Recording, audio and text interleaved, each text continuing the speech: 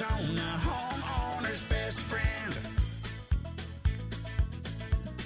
Come on in, y'all. Good morning. Welcome to Hour 2 of Rosie on the House.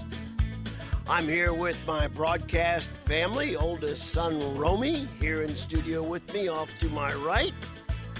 He's in control of all the buttons inside this room. They don't let me touch anything, smartly so.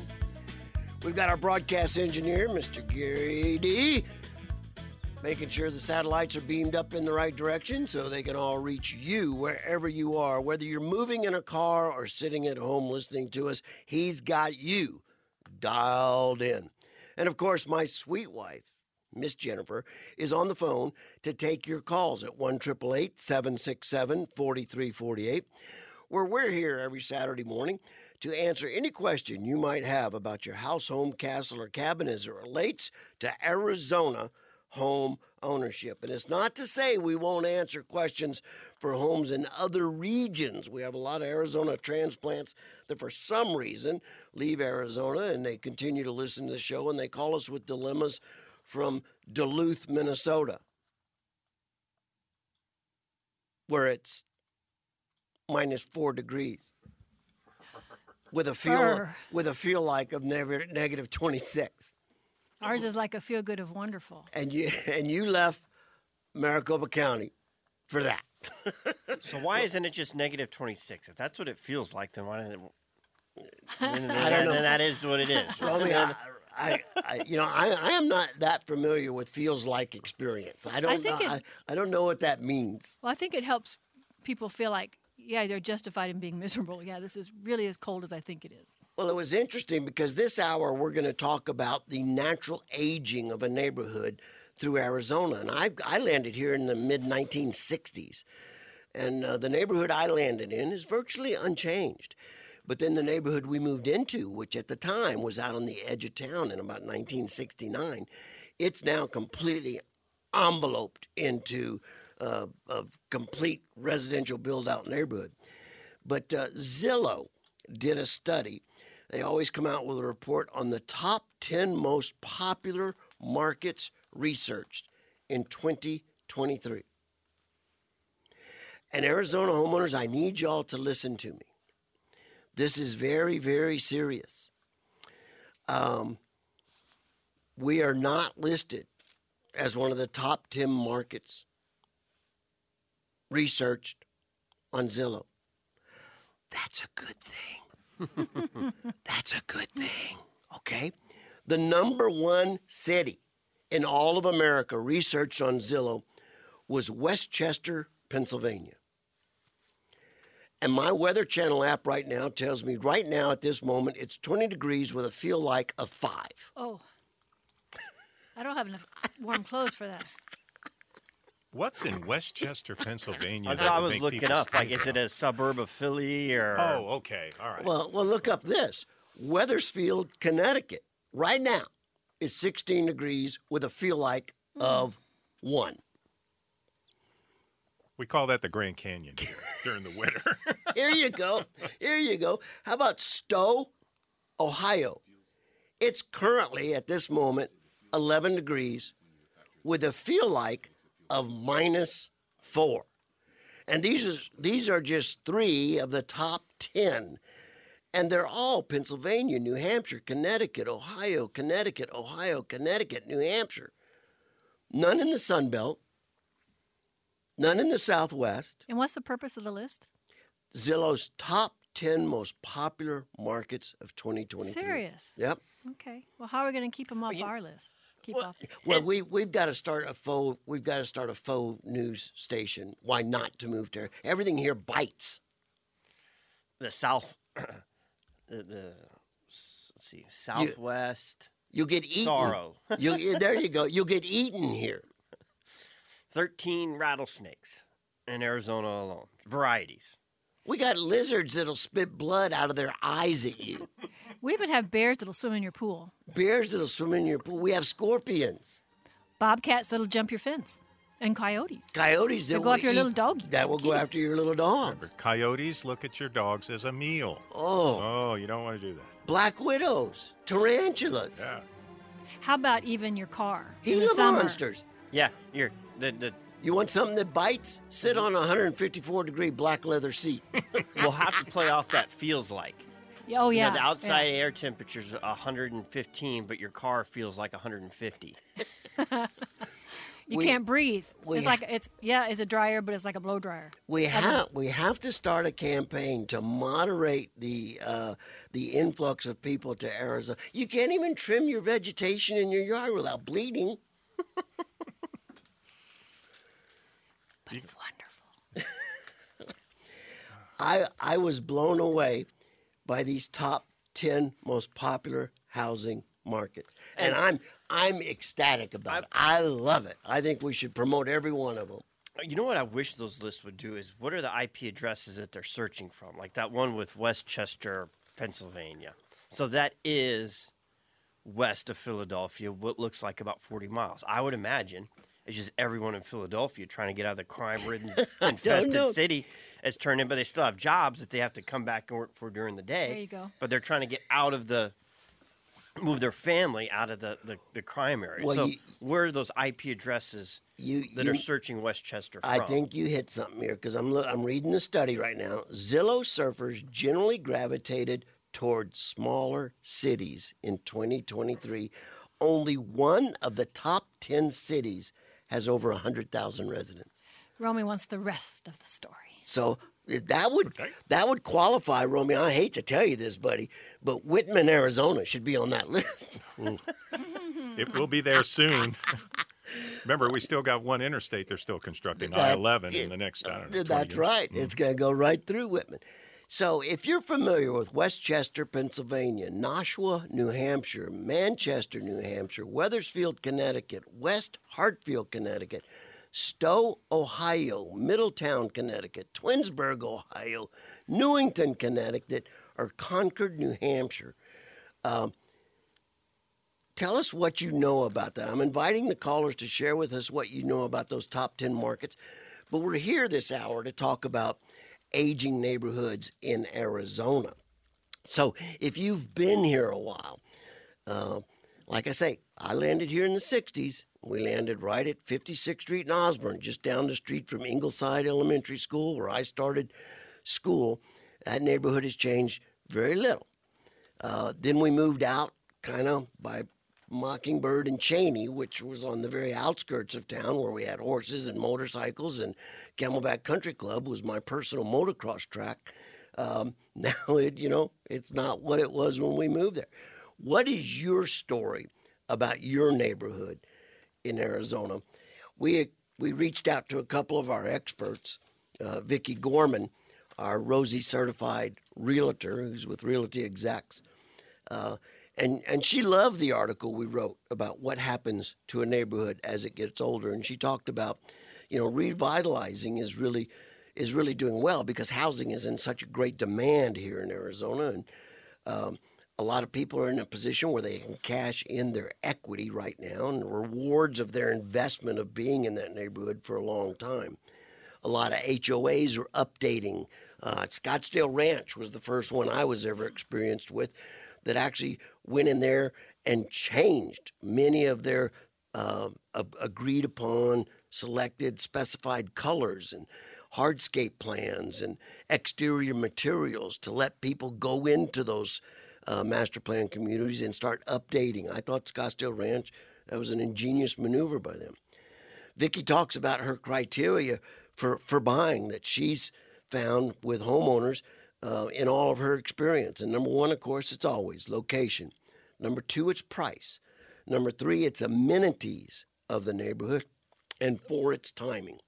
And Vicki says, invariably one of those four have to give in the purchase of the home. But that generally speaking, those four are the four that drive it. And we've seen neighborhoods from the 20s, 30s, and 40s. Sam Hughes down in Tucson, the Willow District, the Encano District, the historic districts all over downtown Phoenix, and they're the beautifully built architectural homes. And then we have the wave of the master plan stucco and tile roof things that got built in the 70s, 80s, and 90s. When do you decide to gauge a neighborhood historic or just tear it down? Well, and that's a very interesting thing that I always wonder, because when you were talking about the wave of those homes, architecture, are those ever going to be able to be listed as historic? I know it has to be 30 years old, or it might be 40 years old. I don't know. Before it qualifies for historic. And I don't know if where it's at, but like Sunburst Farms, at two great neighborhoods that were developed, one on about Greenway and 43rd Avenue, and the other one about Cactus and 56th Street. Yeah. Same concept, Big lots. acre and a quarter. Irrigated. Lots of opportunity, a lot of livestock, horse properties. Those are close to being qualified for being able to get registered as historic neighborhoods. And they're all gold mines. but- Every one of those Yeah. addresses are a gold mine. But just go right outside the property line to where the next master plan that was built relatively at the same time, and you're like,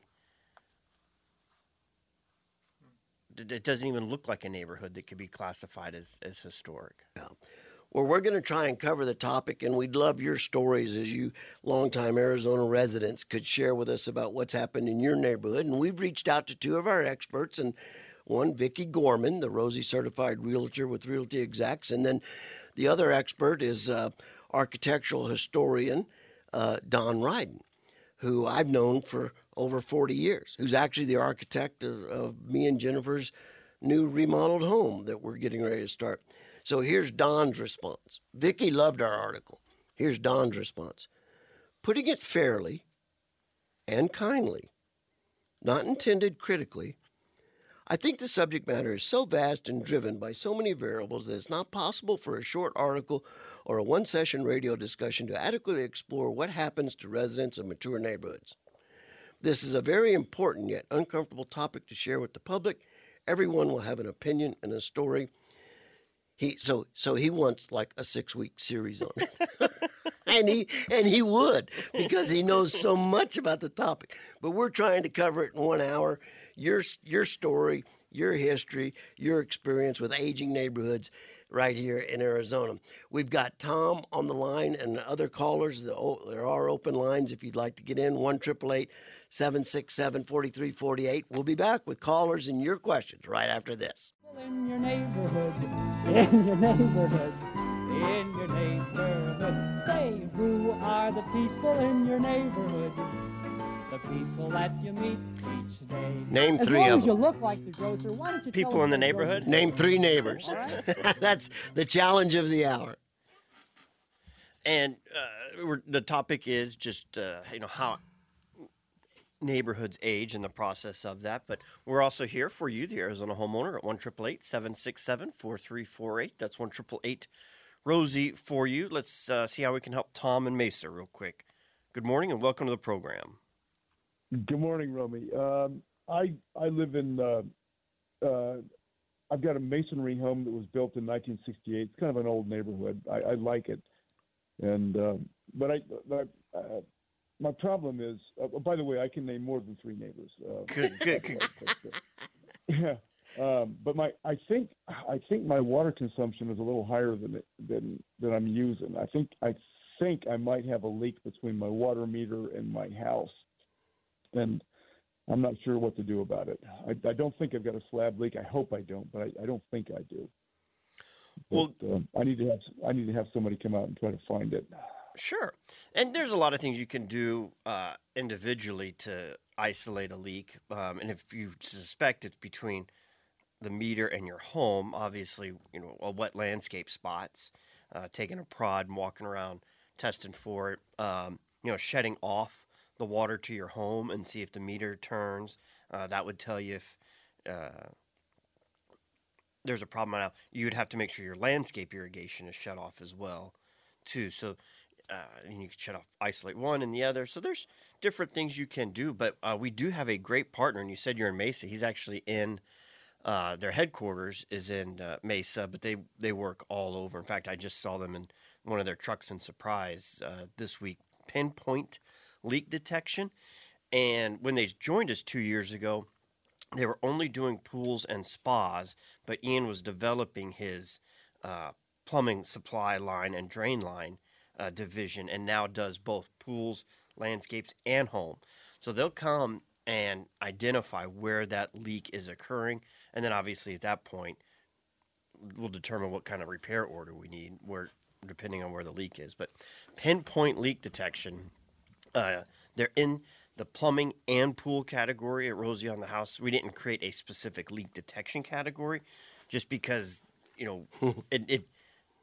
you could create so many individual subcategories that somebody trying to find a specific category on our website, would end up scrolling for hours. So we just put them in pools and in plumbing. Pinpoint leak detection and repair. So we appreciate the call. When, follow up and let us know, was there in fact a leak, or are you just using more water than you thought? And I'll tell you, we had a leak at one of our rental properties, and I went ahead and paid for the expanded study that he does on landscaping irrigation valves as well. And in that study that he gave me, and it's a nice, really thorough report that he gives back to you for an incredibly great value, we were able to identify a way that in modifying our sprinklers, we're gonna save about 25,000 gallons a year out of 3 different valves. Wow, Nice. that's worth a lot. Yeah. That by itself over the course of the year will That's pay for itself and what you're not, spending for water. Pinpoint leak detection. He pinpointed 25,000 gallons we were over consuming, and I thought I was doing a pretty good job. So We do care about that. I know. That's terrible. well, let's see if we can take Russ real quick in Glendale with another plumbing issue. Russ, good morning. Yes, good morning. My home is 60 years old, and my cast iron pipes are done. There's leaks, breaks, and puddles everywhere. I'm just wondering, I've looked into it, and there's 3 methods it seems to replace them. There's the traditional trench digging, then there's some trenchless pipe bursting and pipe lining methods. Which method is best, and how would you find a good company to do this? Ooh, boy, that is a loaded question. Do you have any, other than servicing this old 60-year-old cast iron drain line, do you have any remodeling you want to do in the house at all? Yes, actually, there's some fixtures need put in, like a couple showers, and there's another sink that needs to be put in. So there's other plumbing fixtures mainly to be put in as well, and flooring but I'm holding off on the flooring because I don't know where they're going to have to dig possibly. Right. Yeah. You're smart. Yeah, Russ. I'm going to ask you a favor. I want you just to stay on hold. We're going to break for bottom of the hour news. This is a loaded question that I want to ask you about 4 or 5 more questions so that everyone will learn how to analyze. Do I retrench, replace? Do I do the busted pipe method? Do I do the relining method? I'm going to talk you through all the options. But it's going to be in the next segment. And there's so many technologies. One option may not be universal. It might work trenching for you, whereas your neighbor's house, for whatever reason, the underground pull-through might be a better solution. So it's not always a black and white.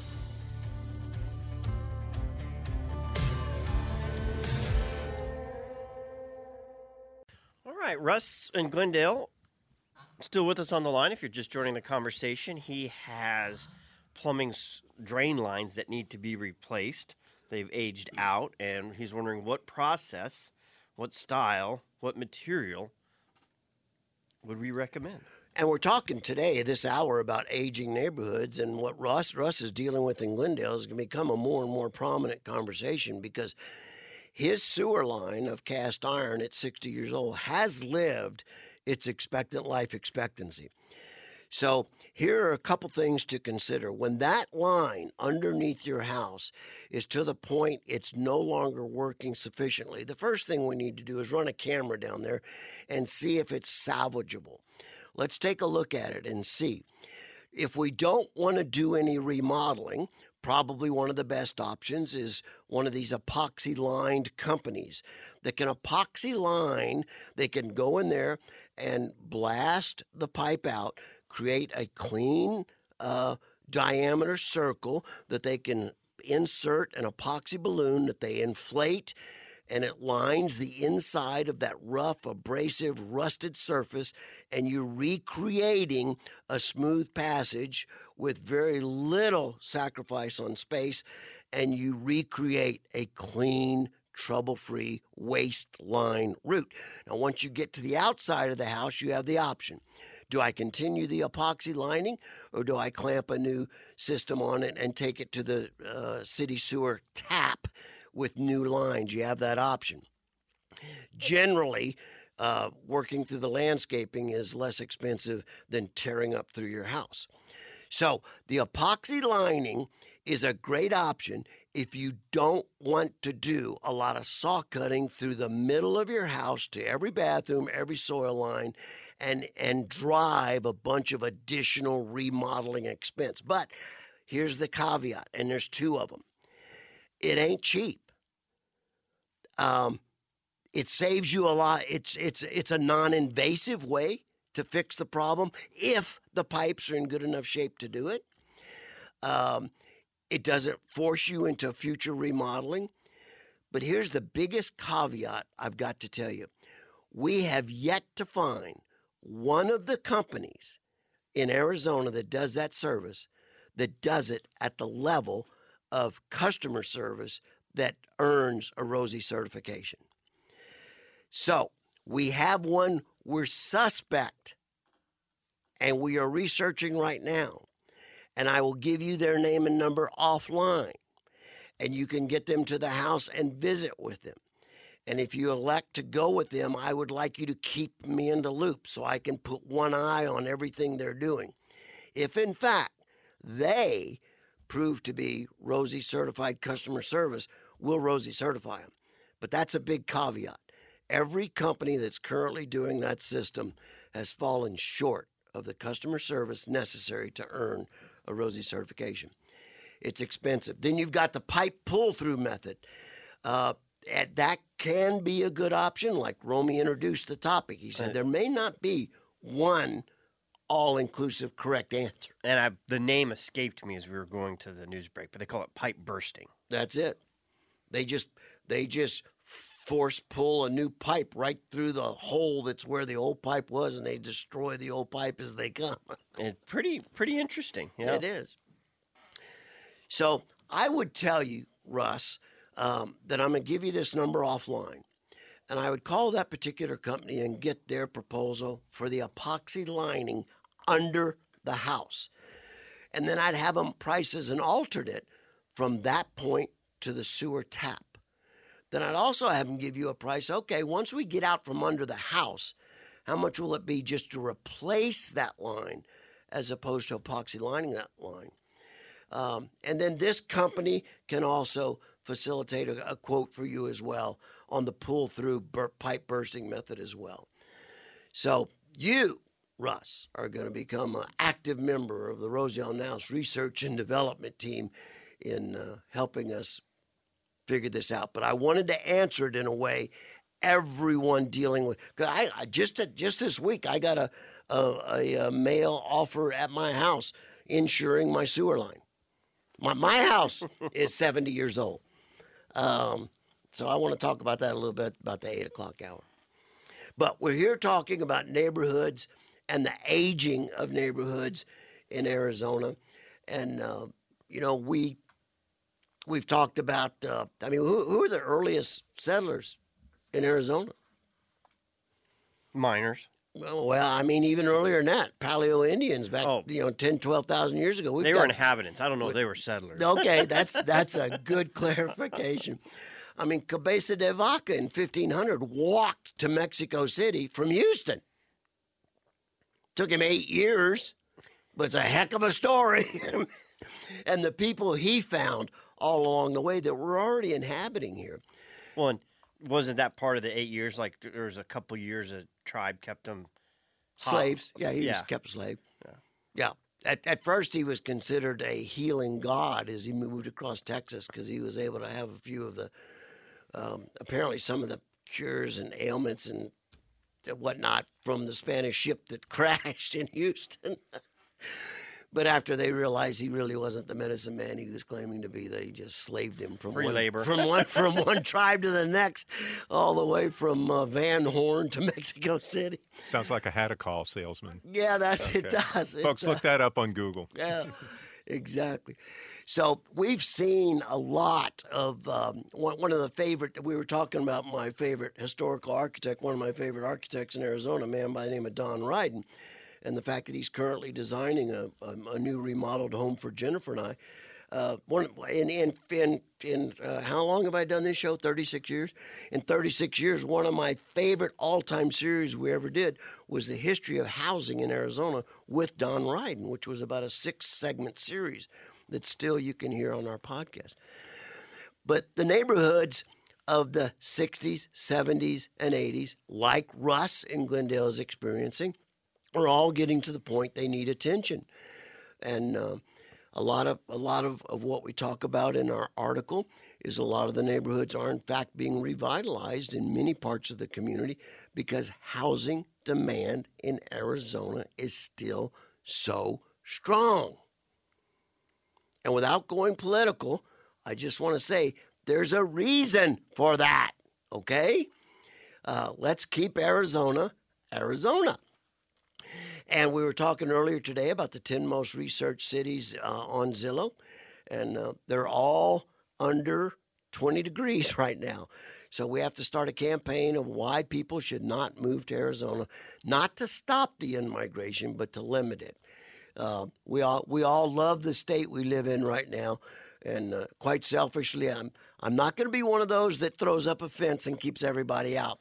But let's. I think we owe it to the people considering move here to be fair. We have a lot of things that bite here, that stick you here. Yeah, fair. And you know what? Burn you. And you know what? We do have summer. Yep. Half the year. We got that. If we didn't have summer, we'd have 20 million people here. True story. Oh, man. All right, we've still got questions coming in the phone call. Let's see if we can take Wayne in Chandler, who's been waiting patiently. Good morning, Wayne.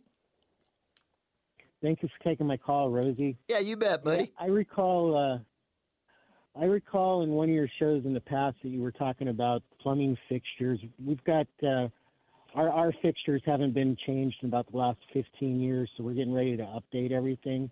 I was just wondering what your recommendation was again. I recall you saying one of them had like a lifetime warranty, but I just couldn't remember which one it was. I remember the comment. It was actually Jennifer and I replacing our kitchen sink faucet, which was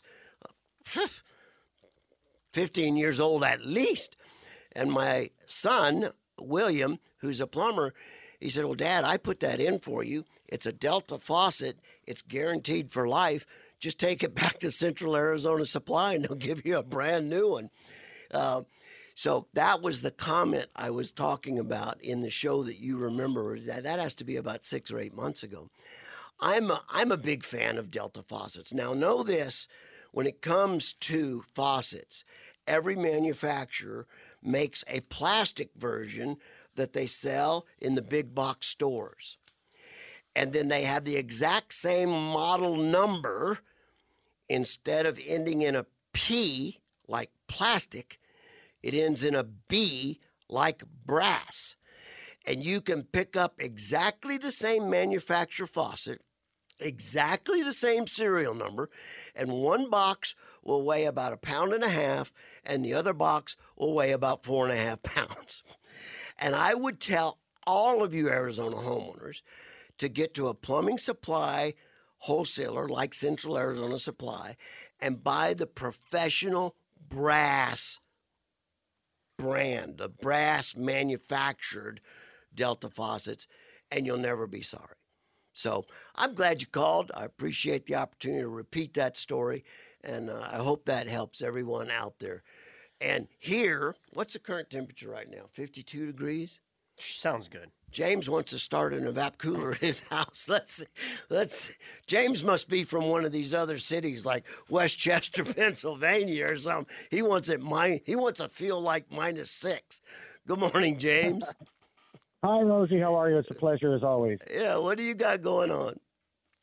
Well, our house was built in 1998, and we replaced the original air conditioning unit in 2016. It's a split unit. Okay. Got the air conditioning unit outside and the heater air handler up in the attic. Beautiful. So we had the monthly maintenance plan that we purchased from the people that put it in. Okay. And every few months they come and they check it and they do all their stuff. But recently, this past summer, they threw something new in, and I wanted to get your opinion on it because I've never heard of it. Maybe I'm just behind the times. But they were offering to clean our evaporator coil air handler. And, it was going to be like $300. And I'm like, wow, you guys have never mentioned that before. So I wanted to see what your thoughts on that were, because I know there is a coil up there, but do you typically clean that thing? Yeah, that's a great question. You've got a trusted relationship with whoever this company is. They installed the unit. They've been regularly servicing it. The age of the equipment dictates it. Yeah, you ought to consider a cleaning. And while they're doing that, you would ask them, are you also going to clean the ductwork as well? That evaporative coil is like a filter of a sorts. That everything that passes through your air conditioning filter gets stuck on that coil because it's generally wet. And the moisture, the condensation, acts like a magnet, catching everything that passes through your filter. If you use a good filter and you replace it regularly and your equipment is maintained regularly, you should only have to clean your evaporative coil about once every 10 years. And that's as often as you should ever have to clean your ductwork if the integrity of your ductwork is good.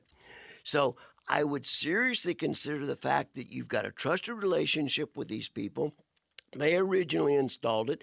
They haven't pushed this on you. Now the equipment's about 7, 8 years old. I would say, yeah, it's time to consider it. But I would also ask them, look, while you're up there, go ahead and let's get the duct work. And on this, let me just say this. There are a lot of duct cleaning companies that will clean your duct but not clean the coil. If you spend money on duct cleaning and they don't clean your evaporative coil, you have just wasted every penny you spent. Okay? Did y'all hear me? These coupon special duct cleaning systems for $79.99 are a complete waste of money. You want an air conditioning contractor to disassemble your equipment, clean the evaporative coil completely, and then clean your ducts. That's going to run you $300, $400, $500, but it only needs to be done every 10 years. It's a beautiful day in this neighborhood, a beautiful day for a neighbor. Would you be mine? Could you be mine? It's a neighborly day in this beauty wood, a neighborly day for beauty. Would you be mine? Could you be mine? I have always wanted to have a neighbor just like you. I've always wanted to live in a neighborhood. Welcome back to Rosie on the House. Let's make the Hey, most of this. we have a gentleman from Connecticut calling in. His name is Scott. Yeah. He has an opinion about the area based on our comments earlier. Well, I've got about 4 towns in Connecticut I want to ask him about, so let's bring him on. Scott? Hey, Rosie, how you doing? Very well. Good morning, my friend. Good morning. What do you call someone from Connecticut? A Connecticutor? What do you? Well, it's the nutmeg state, so we call them nutmeggers usually. Okay, all right. That's much easier, actually. Good. You can only learn that at Rosie on the House. All right, Scott. What's your comment about Connecticut?